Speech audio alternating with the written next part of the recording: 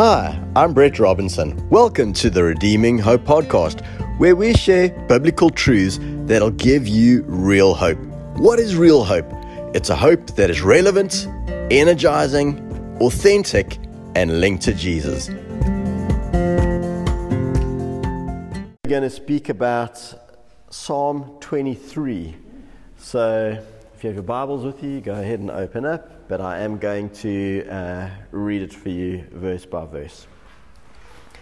I was talking with a dear friend from church actually during the week, and we were talking about stuff that he's going through in his life and business, and I was sharing some of the things that I've gone through. And as I was encouraging him, because he was saying how he was really battling with so many conflicting thoughts and challenges at different levels coming against him, and he was just really battling to sleep. And as we were speaking, I just said to him, you know, what really helped me and blessed me and ministered to me so much in my life at different times is Psalm 23. And I encouraged him to go and memorize it. And whenever those adverse thoughts and emotions start coming and your thoughts start running away from you, you've got a go-to place. And Psalm 23 has been that for me many times over the years. Have any of you tried to problem solve at like 2, 3, 4 in the morning and you wake up and your mind's going, but you're not properly awake, but your mind keeps trying to problem solve, and it's, I don't know about you guys, but for me it's completely fruitless normally, and you just wake up feeling like you haven't rested. But I've learned in those times to actually allow my spirit to take charge and to rise up and just begin to, either in my mind or even to softly whisper it out, and just begin to go through Psalm 23. Of course, you could do that with many other passages in the Bible as well, but we're going to be talking about the Psalm today. So the Psalm talks about the heart and the role of the Good Shepherd. Now let's read together from verse 1. The Lord is my shepherd, I shall not want. He makes me lie down in green pastures. He leads me beside still waters. He restores my soul. He leads me in paths of righteousness for his name's sake. Even though I walk through the valley of the shadow of death, I will fear no evil. For you are with me, your rod and your staff, they comfort me. You prepare a table before me in the presence of my enemies. You anoint my head with oil, my cup overflows. Surely goodness and mercy shall follow me all the days of my life, and I shall dwell in the house of the Lord forever. There's only 6 verses. You can all memorize this psalm. If you take a bit of time and read through it a few times, close your Bible, speak out as far as you can remember, and if you miss something, get back to it, and you'll find very quickly you can commit this to memory. And I would highly recommend that to everyone listening today. Let's start with verse 1. We'll go through this verse by verse, and I suspect that we won't get much further than verse 1 or 2 today. So the opening line is, "The Lord is my shepherd." The phrase, "the Lord is my shepherd," comes from the Hebrew name, and I'm almost certainly going to not pronounce this correctly, but Jehovah Ra. Jehovah is translated as the existing one or Lord. The name Jehovah also suggests to become known, and this denotes a God who reveals himself unceasingly. And what this says to me is, we don't serve an impersonal God. We don't serve a God who doesn't know us, doesn't care for us, doesn't love us. The psalm shows us that he's likened to a shepherd who takes incredible care of his sheep. He's devoted to the well-being of the sheep. He wants to reveal himself to us. And in the psalm, we get to see him in this role of shepherd. And I really believe that we should invite God each and every day to reveal himself to us. His very name is an invitation for us to do that. Do you know that every day we can learn something new of God's heart for us, his character, his nature? Jesus himself said, "Blessed are those who are hungry, for they will be filled." Have you ever thought that maybe God only reveals himself to you as much as he sees the intent of your heart toward him? It's a challenge for us to stir ourselves up.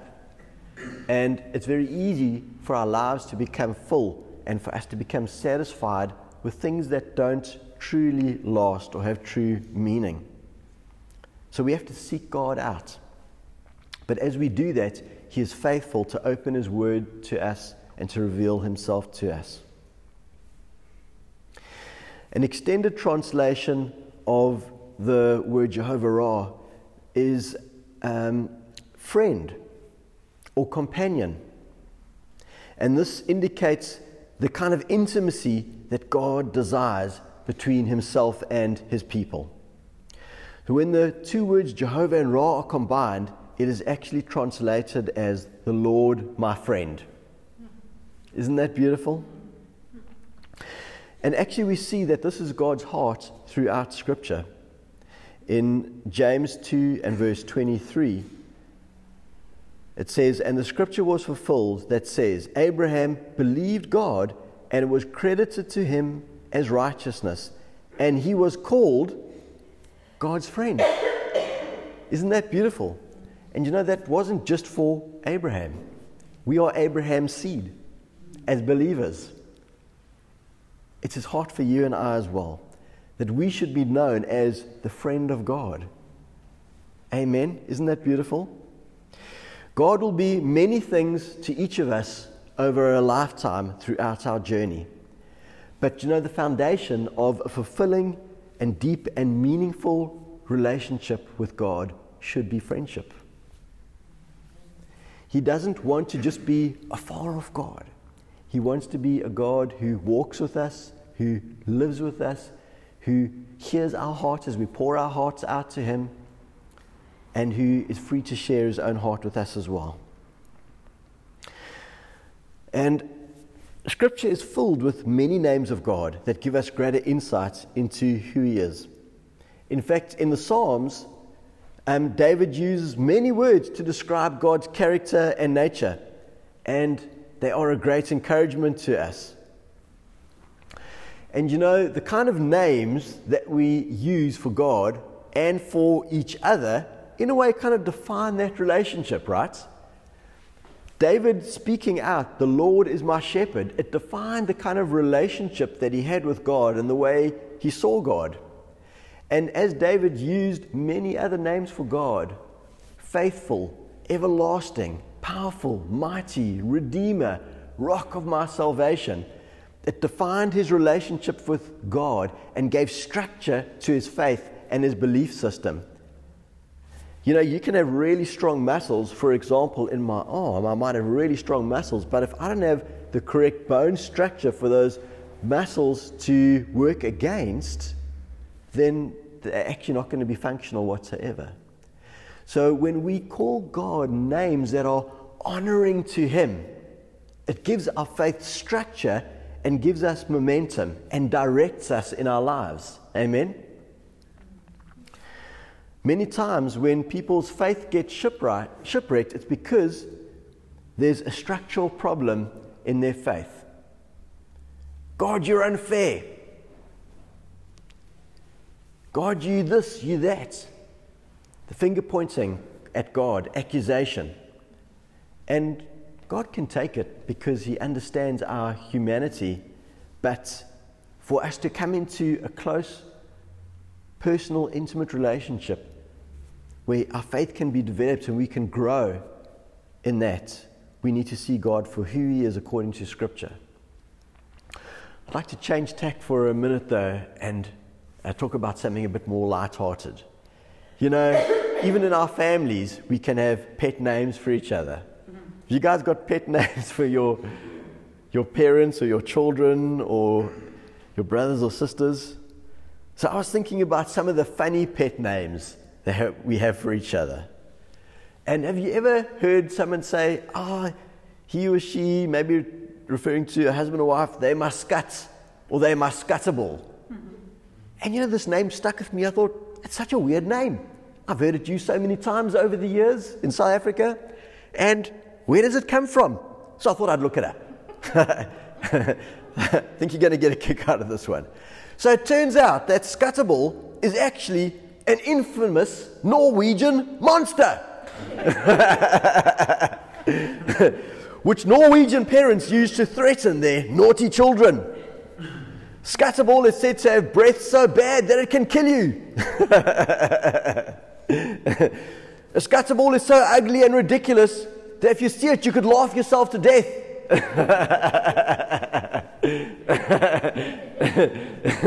Seems kind of ridiculous now, hey? You'll never hear it the same way when you hear someone say, hey, my scuttable.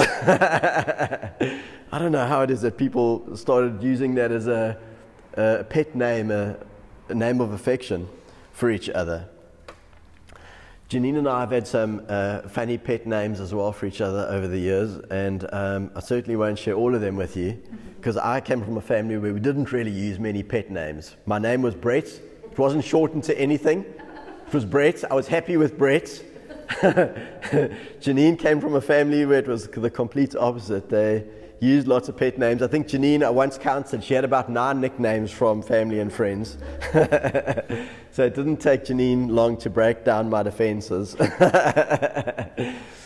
But one of the fun ones that she says to me, she says, you're my finest of 10. Darn, thanks. Feel really good right now. And then she goes, but then she smiles and she goes, 1,000. I'm like, okay, well, that sounds better. And on a good day, she might go, you're my finest of 10 million. But the names that we use for each other and for God define that relationship. And you know, we can actually uplift our faith, and we can increase our standing with God by the names that we use for Him. You know, God's got names for you as well. He calls you accepted. Many times we don't even accept ourselves. But you know that even when you don't feel accepted, your sin is already forgiven. He calls you beloved. He calls you loved. In fact, He says, my banner over you is love. That's how much God loves you. And I'd like to encourage you today, you know, we can use names for each other that uplift, encourage, inspire, and show admiration for each other. We can use statements that affirm each other's identity and value. And in our household, we like to use words that go way beyond just what's acceptable, you know. So often I'll look at my kids and I'll go, you are amazing. You're not just okay, you are freaking amazing. Why not? What are we saving those amazing words for, if not for our family, if not for our children? And even in our worship for God, let's use wonderful, big, descriptive words when we praise Him. Lord, you are incredible. Lord, there's none like you. There's none in all the earth and all the universe. The Psalms are filled with David's best efforts to describe the greatness of God. Let's go on to the second part of verse 1. The Lord is my shepherd, I shall not want. Let me ask you a question. Did David say this because he had no need? And everything in his life was just perfect? I don't think so. I believe he said this because of his confidence in his God. And I believe it was a declaration of faith. And I believe for us, it should be a declaration of faith as well. The Lord is my shepherd, I shall not want. Many times where I know as a husband, as a father, as a business owner, I'm responsible for a lot of people. Sometimes the weight of that responsibility weighs upon me, especially because I don't know how it's all going to work out. Sure, I make my plans and I strategize and I trust God, but at different times I'm like, Lord. And then by faith I just begin to declare, Lord, you are my shepherd, I shall not want. Other scriptures say, other versions say, I lack nothing. It's a faith declaration. We can say it over our health. We can say it over our finances, over all the work of our hands. We can say it over our relationships. I shall not want. If we look at the New Testament in Philippians chapter 4 and verse 12 to 13, we can see Paul's expression of the same theme. He says, I know what it is to be in need, and I know what it is to have plenty. I have learned the secret of being content in any and every situation, whether well-fed or hungry, whether living in plenty or in want. I can do all this through Him who gives me strength. In 1 Timothy chapter 6 and verse 6 and 7 it says, but godliness with contentment is great gain. For we brought nothing into the world, and we can take nothing out of it. So I believe in this first verse of Psalm 1, we're getting some insight into living and walking in godly contentment. Do you know that great gain that it speaks about? It says godliness with contentment is great gain.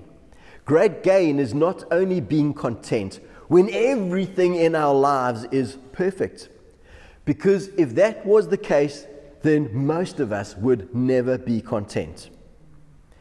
The great gain, I believe, is finding our contentment in God regardless of our circumstances. Not going to cheese bread, that makes no sense whatsoever. Well, we can be content because we believe in the goodness and the faithfulness of God. We can be content because we believe that He knows us and He loves us with an everlasting love. We can be content because we know that He is our Redeemer and our salvation.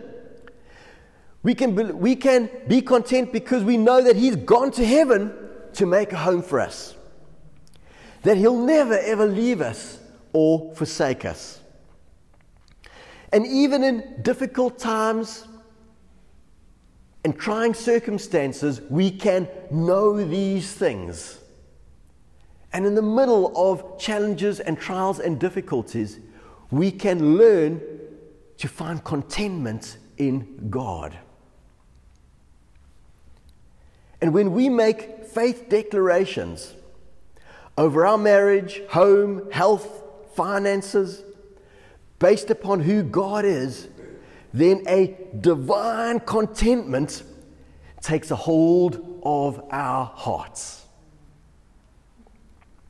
It's a beautiful old song. It was written many years ago. I don't know who wrote it. It went something like, this joy that I have, the world didn't give it to me.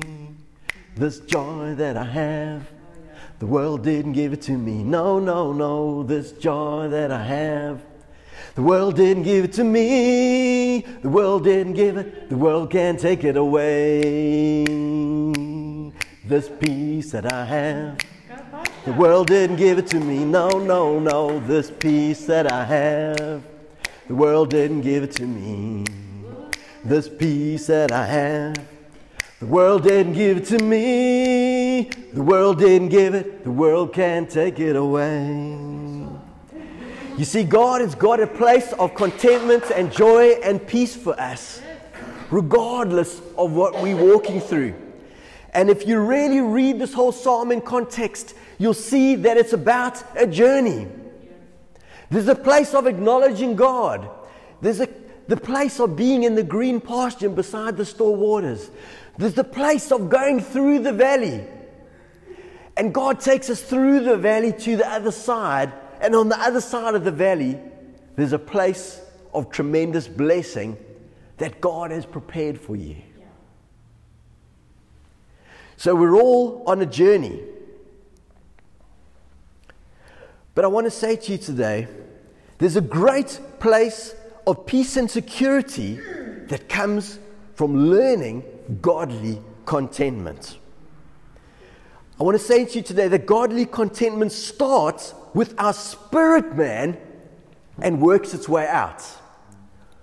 Worldly contentment starts with what we see, and then people try to work its way in, but they can't succeed. They can't succeed without the Prince of Peace, without Jesus. The trap of the world is to never be content. Always be on the lookout for someone or something better. As believers, though, we need to settle in our heart that God's plan for you and me is to live out of a place of deep, abiding peace in our hearts that produces a supernatural, godly contentment. So as we end today, I remind you of the words of Paul in Philippians, whether living in plenty or want, I can do all this through Him who gives me strength. And godliness with contentment is great gain. Friends, we have something that the Lord has deposited into our hearts that the world can never take away. I remember one time years ago feeling extremely stressed out about a financial situation. And as I lay there in the middle of the night worrying, trying desperately to solve this situation, a conviction came over me that maybe I shouldn't worry. My flesh rose up and said, well, if I don't worry, who is going to worry? It's up to me to make this thing happen, to get myself out of this.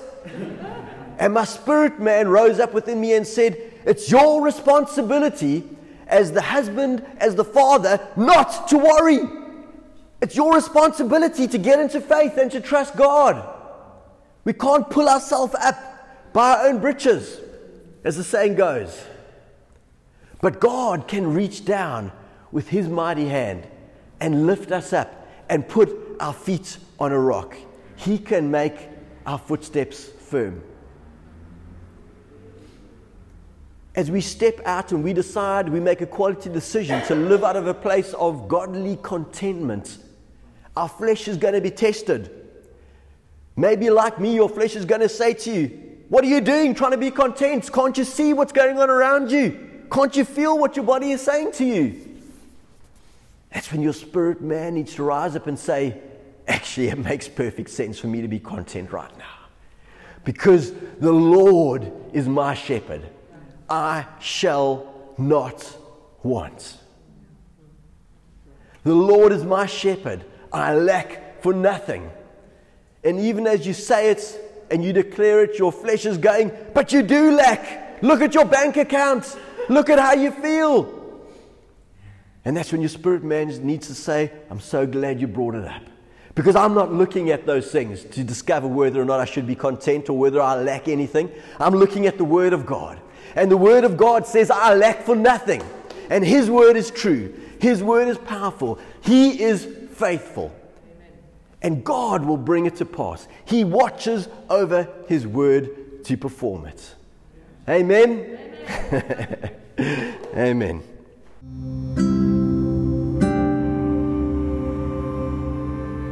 Thanks for tuning in. I pray that the message of God's Word will build your faith and develop a hope that is so strong it's like an anchor for your soul. Go ahead and subscribe, and why not share the message with a friend?